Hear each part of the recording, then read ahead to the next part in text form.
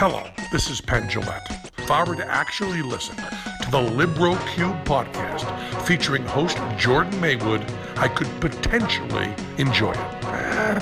The Libro Cube. That is a podcast we haven't heard yet. Might be good, might be terrible. The Libro Cube podcast with host Jordan Maywood.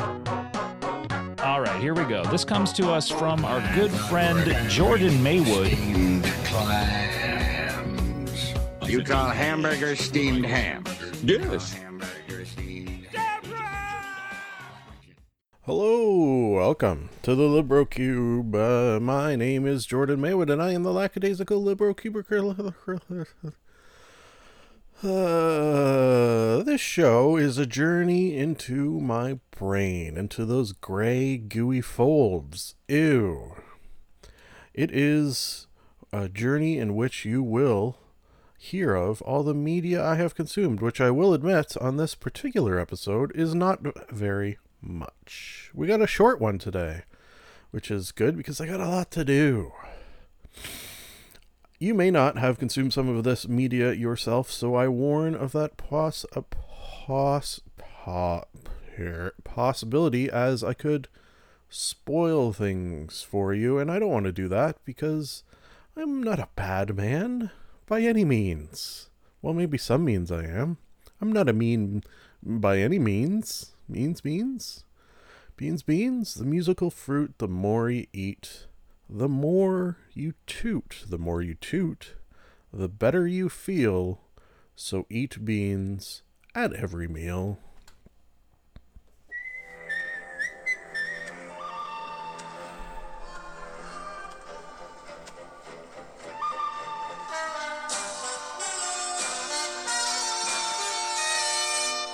Movie monologue. Today's movie monologue sponsor is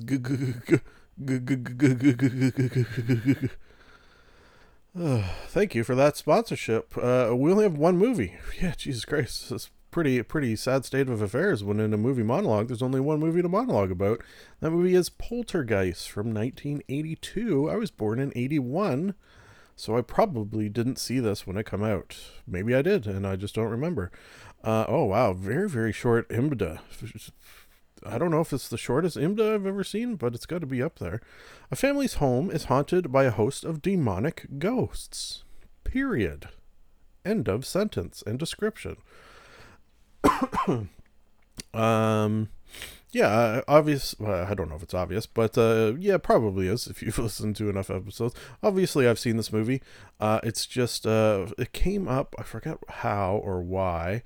But somehow the someone was talking of this, maybe it was on a TV show or something like that, and the missus and I both sort of, it's almost like we looked at each other and said, yeah, we should watch that movie, because she, as you no doubt know, is a huge horror movie buff.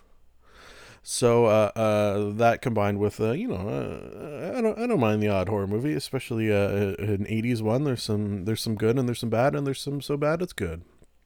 This was, what's interesting too?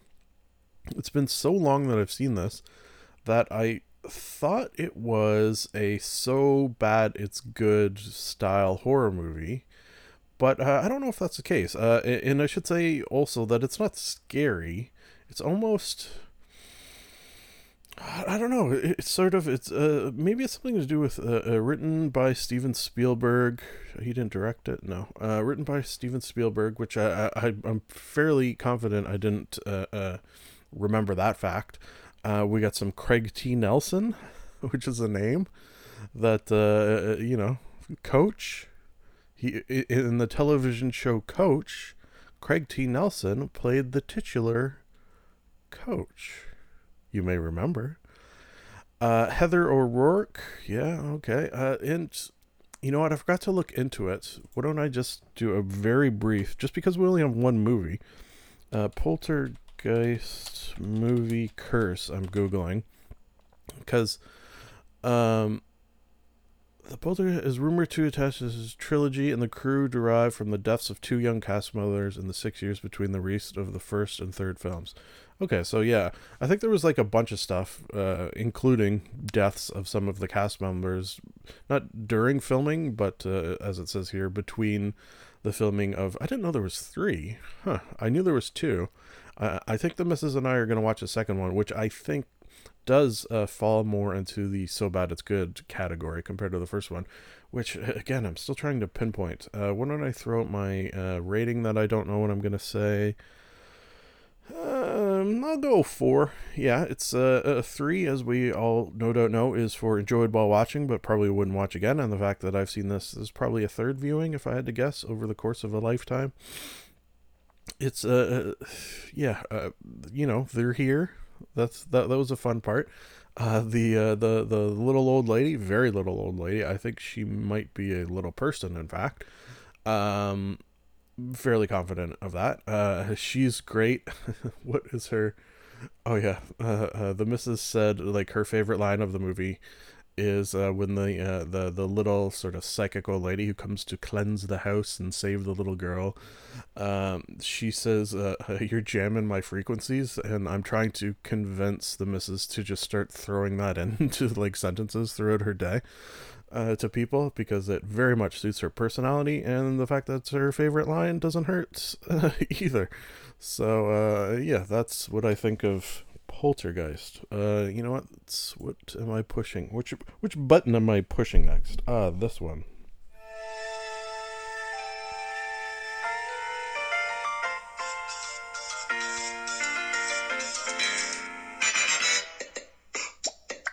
Television Talk. Today's Television Talk sponsor is Lake of the Ozarks Hyatt Regency Hotel. Thank you for that sponsorship, in which we're talking Ozark Season 3. Jesus Christ, this was an amazing piece of business, as Jimmy Pardo might say. Yeah, this was love Season 1, love Season 2, but Season 3 of the show is one of the best just television seasons I think I've ever seen. Really, really incredible. Up there with, your Breaking Bads and your shows of that ilk. Like, just incredible highs and lows, and I think something it does amazingly well, and this comes up in all forms of media on this podcast, is I, from one moment to the next, basically had no idea what was going to happen. And and sometimes I've mentioned this as well, the fact that, if I watch a movie and in the first 5 minutes I predict exactly what's going to happen, sure, that feels good because I feel smart for doing so. But I'd rather, I'd actually rather not have that feeling. I'd actually rather feel dumb throughout because I have no idea what's going to happen. That is a just in terms of media consumption, actually a more enjoyable experience for me, and this gave that in spades very, very much. Let me just have a look at some of the episodes. That's Season 2. Okay, so if you're unfamiliar, it stars Jason Bateman as a father who got sort of involved. Yeah, sure, let's just use that word. With a Mexican drug cartel, as you do. He's a money launderer, and this show revolves around the sort of ins and outs of that, interactions with family, his wife, who is also sort of entrenched in the life as well. There's always that sort of feeling in this of, do they really want out of this life, or do they secretly kind of like it? And it's almost like a husband and wife sort of vacillate back and forth, where they're never on the same page. One will want in while the other one wants out, and then one will want out while the other one wants in, and it's really just... Whew. Okay, wait. This is not a huge spoiler. But one prediction I made, which and it was from the first episode, is the son, Jonah, gets a drone with a camera, like as a gift, and played with it a lot, and it was like Chekhov's drone, basically. I guess is how I thought of it. I said, okay, somehow, some way, that drone is going to play a huge part and end up saving the day, sort of thing. And it does, and I think like the last episode or the second last episode, something like that. So that was one prediction I made that did come true. because why else would you give a kid a drone in a show about mafia and drugs and money laundering and FBI and unexpected deaths, if not to use it for something. We had the addition of what's her name? Charlotte gives Jonah a drone. Charlotte is the mom, right? I am horrible with names. Charlotte's brother shows up, which is you think it's going to be sort of like just an element of, we have to keep this secret from this guy, which they don't manage to do. I did give a spoiler warning at the top of the episode, you will recall. But then it takes a further step where he's bipolar and goes off of his meds. And I think maybe that's where some of the fact that I had no idea what was going to happen next, because when you add someone who's bipolar off their meds, really anything is possible. Anything can and will happen, as does happen in this season. I don't often, and I know I've done it for books, maybe games, maybe movies. I don't know if I've ever done it for TV. Probably for some Star Trek stuff I have. But I'm going to give Ozark Season 3 a 6 out of 5. Yes, the rarefied air for Ozark of a 6 out of 5. So very good. Cannot praise it highly enough. What button am I pushing next? Okay, this one.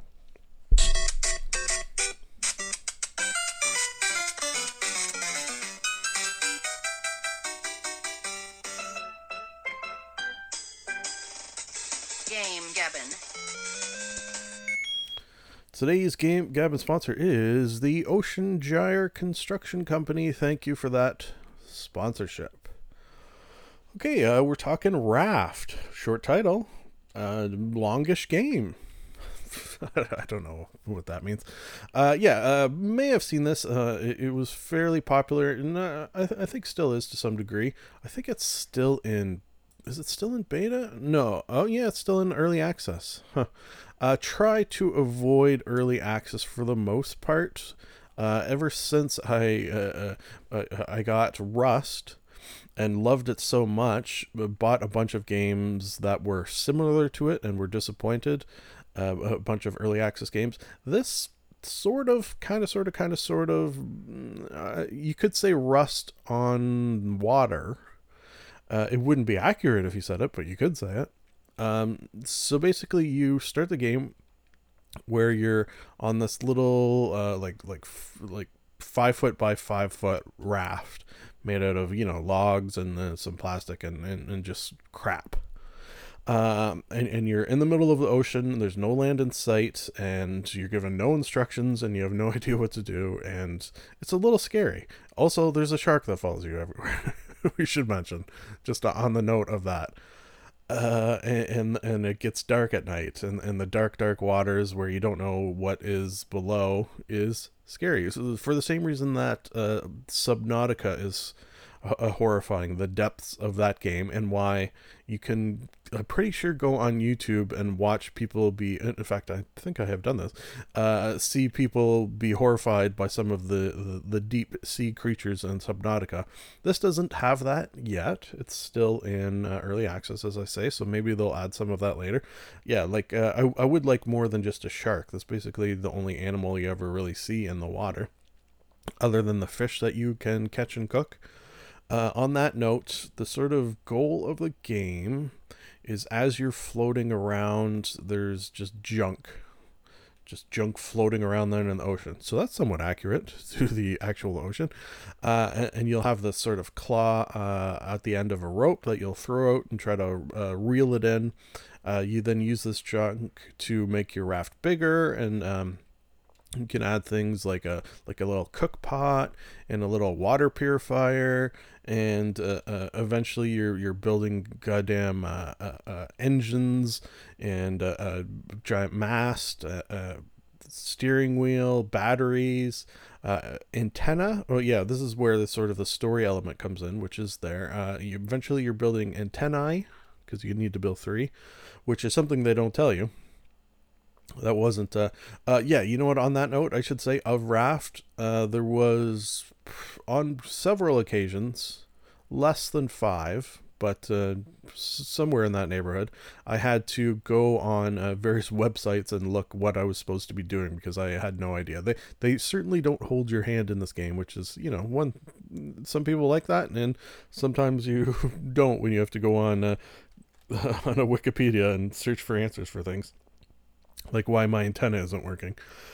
And once you have those antennae, you can sort of input 4-digit codes that will let you pinpoint things.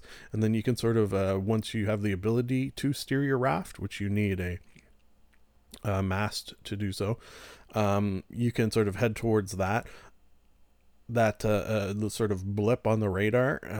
And that's where story things unfold as you sort of move between blip and blip and blip. I'd made it to the last blip, and then when I input the last code, it said, coming soon, and then I realized, oh, wait a second, this game is still in early access, isn't it? So one thing I will say of that, I have this game now. When it is complete, I will go back in, and I don't know if I'll play it from the beginning or use my save there, but I had a lot of fun. It has things that I very much enjoy. Exploration, building, it's fun to build your, like a little hut, or I built into the sky like a thing where I could go up and get my binoculars out. That was one thing that didn't really make sense to me, actually. You could stand on the deck, like right at water level, and you can go up high, and it didn't really seem to change much of what you could see. Ditto with your binoculars. It just sort of made the mist in the distance a little closer.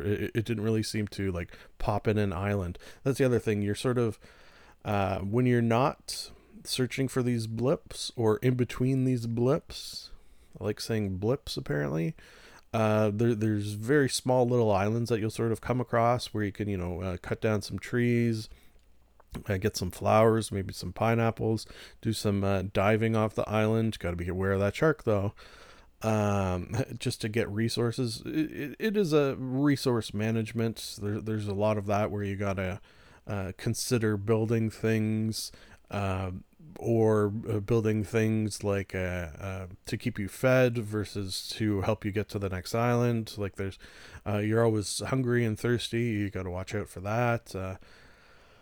And then the goddamn shark, which I did kill once. Wasn't easy, but I did kill it. And then it just comes back again. Raft rating, solid 4. Yeah, solid 4 out of 5. I think when it's done, and when the story's complete, and when they've fleshed out the worlds a bit more, I think maybe even it'll get a high rating. Is a thought that I have. Which button now? This one. Charlie bit me.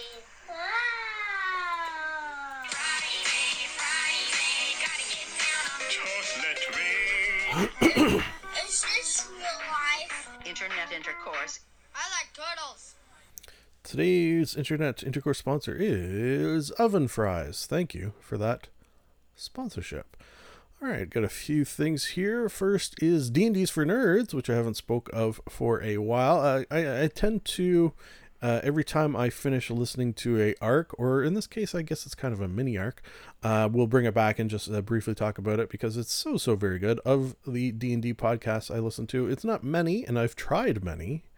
This is what I need. This is the breakdown, and I like to give it when this subject comes up. I need not 100% roleplay 100% of the time. That I do not enjoy. I need some cross chatter. I need some, actual life talk, maybe. Sure. It needs to have some of the roles and the numbers and the monsters and the game stats. And I want to know your class abilities and your racial traits a little bit. Like I like the act. I'm listening to your podcast because I like Dungeons and Dragons. So give me some of the actual game. Lastly, it needs to be funny, and this has all of those. So that's why I like it. Period. Full stop. Let's stop talking about it. No, because I wanted to talk specifically of Fall from Grace, which is, I think it was like 6 episode little arc here, and it was sort of a prequel. And it was cool because, I don't know if I've ever listened to it one before. I don't think I have. All it was a DM and one player. Yeah. So I've done it. When I was first learning to DM, I used the missus as a guinea pig and ran her through, a little session, little dungeon, and it's fun. Matt Koval actually just put out a video, or has been working on sort of a series of videos about one player, one DM, and the advantages and disadvantages of that. And I got to say, it's a lot of fun. It's probably, maybe for the DM, it's less fun, potentially. Potentially on some levels, but I'd say almost definitely it's never good to use the word definitely, actually. But almost, possibly, maybe, there you go, really backtracking there. It is more fun for the player because they're going to have, 100% of the attention and story and everything focused on them, which, that feels good. This one was about, it's called Fall from Grace, and a town besieged. Episode details. What if I click on this? I don't know if it's going to give me any story stuff. No, I don't think it is, but that's okay, because then I won't spoil it. So it's a story of, did I write anything down? My notes, notoriously not good. Okay, one player, one DM, fighter knight. Okay, so he, the character, the PC player character, was fighter / knight. This was his first adventure as a knight, and it involved a hag stealing children. Okay, and that's as much as I'll say, other than it was an Ennis hag. I wonder what that word comes from. When it comes to hags, let me see if I can run them down. You got sea hag, green hag. Is it green hag? I'm pretty sure it's green hag, and Annis hag, which is like the dark, black evil one. The creepiest of them, maybe, and they're usually sort of freaky to look at, like all sort of melted skin and really gross. Of all the hags that are all gross looking, I think the Annis hag is, from my point of view, the grossest of them. And stealing children as well. That's not very nice. So I recommend that. And if you've ever thought of running a DM and one player session or being a part of one, why not listen to this? Hey, do it. Moving on to High and Mighty, why did I put the colon in there? I like to throw in a colon every once in a while.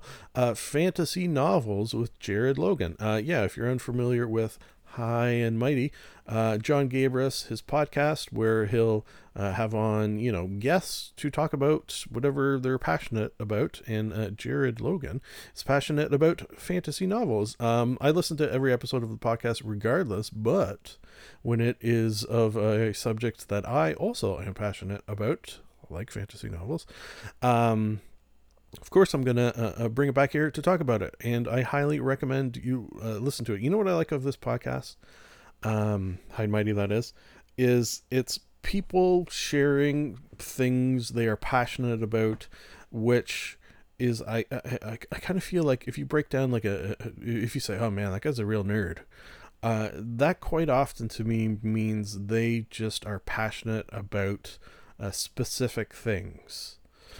Be it, fantasy novels, Star Trek, Dungeons and Dragons. These are all my nerdy flavors. This one, and the other thing I liked of this episode, I even wrote a note down to do where he spoke of Jared, that is, 1960s fantasy. They were sort of more pulp novel, things found in the back of or found in comic book serials, that sort of thing, sci-fi, and I want to sort of delve into that world because it sounds like those stories were written differently than even ones in the 80s and definitely ones from today. So I made a sort of a mental note to look into those. So I'll tell you what, audience participation, which I try and fail to do, on a semi-regular basis. If you can recommend any fantasy from the like in the 60s of this sort of ilk, where it was, maybe it was in the found in a serialized Dungeons and Dragons book or something like that. Like it was sort of a very specific type that he was talking about. So if you have knowledge of fantasy novels, fantasy literature of this area, hey, let me know to places located in the show closing. Yeah, hey, there you go. Seamless. Oh God. Moving on to Doughboys with Jason Mantzoukas. Yes, so very good. I love Jason, love Doughboys, put them both together, and I love it. This is a great episode just because, they're all good. But I think what I like most about it, they reviewed fries, like homemade fries. If you're unfamiliar with Doughboys, I should say, it's a show in which they review chain restaurants, but because going out to a series of chain restaurants right now, probably not the smartest thing to do. They are instead reviewing like frozen foods. Last episode they did frozen pizzas. This one was like frozen fries and tater tots and such. So this one, good for that reason, because it was just sort of dumb and interesting to do that. And I like it to build a podcast around cooking and eating fries. So good, so dumb. But what I think I like most of this episode is the fact that Jason Mantzoukas is so very clearly a fan of the podcast, like a regular listener. Not only just because he says it a couple of times that he's a fan and listens to every episode, but also because his sort of enthusiasm is high.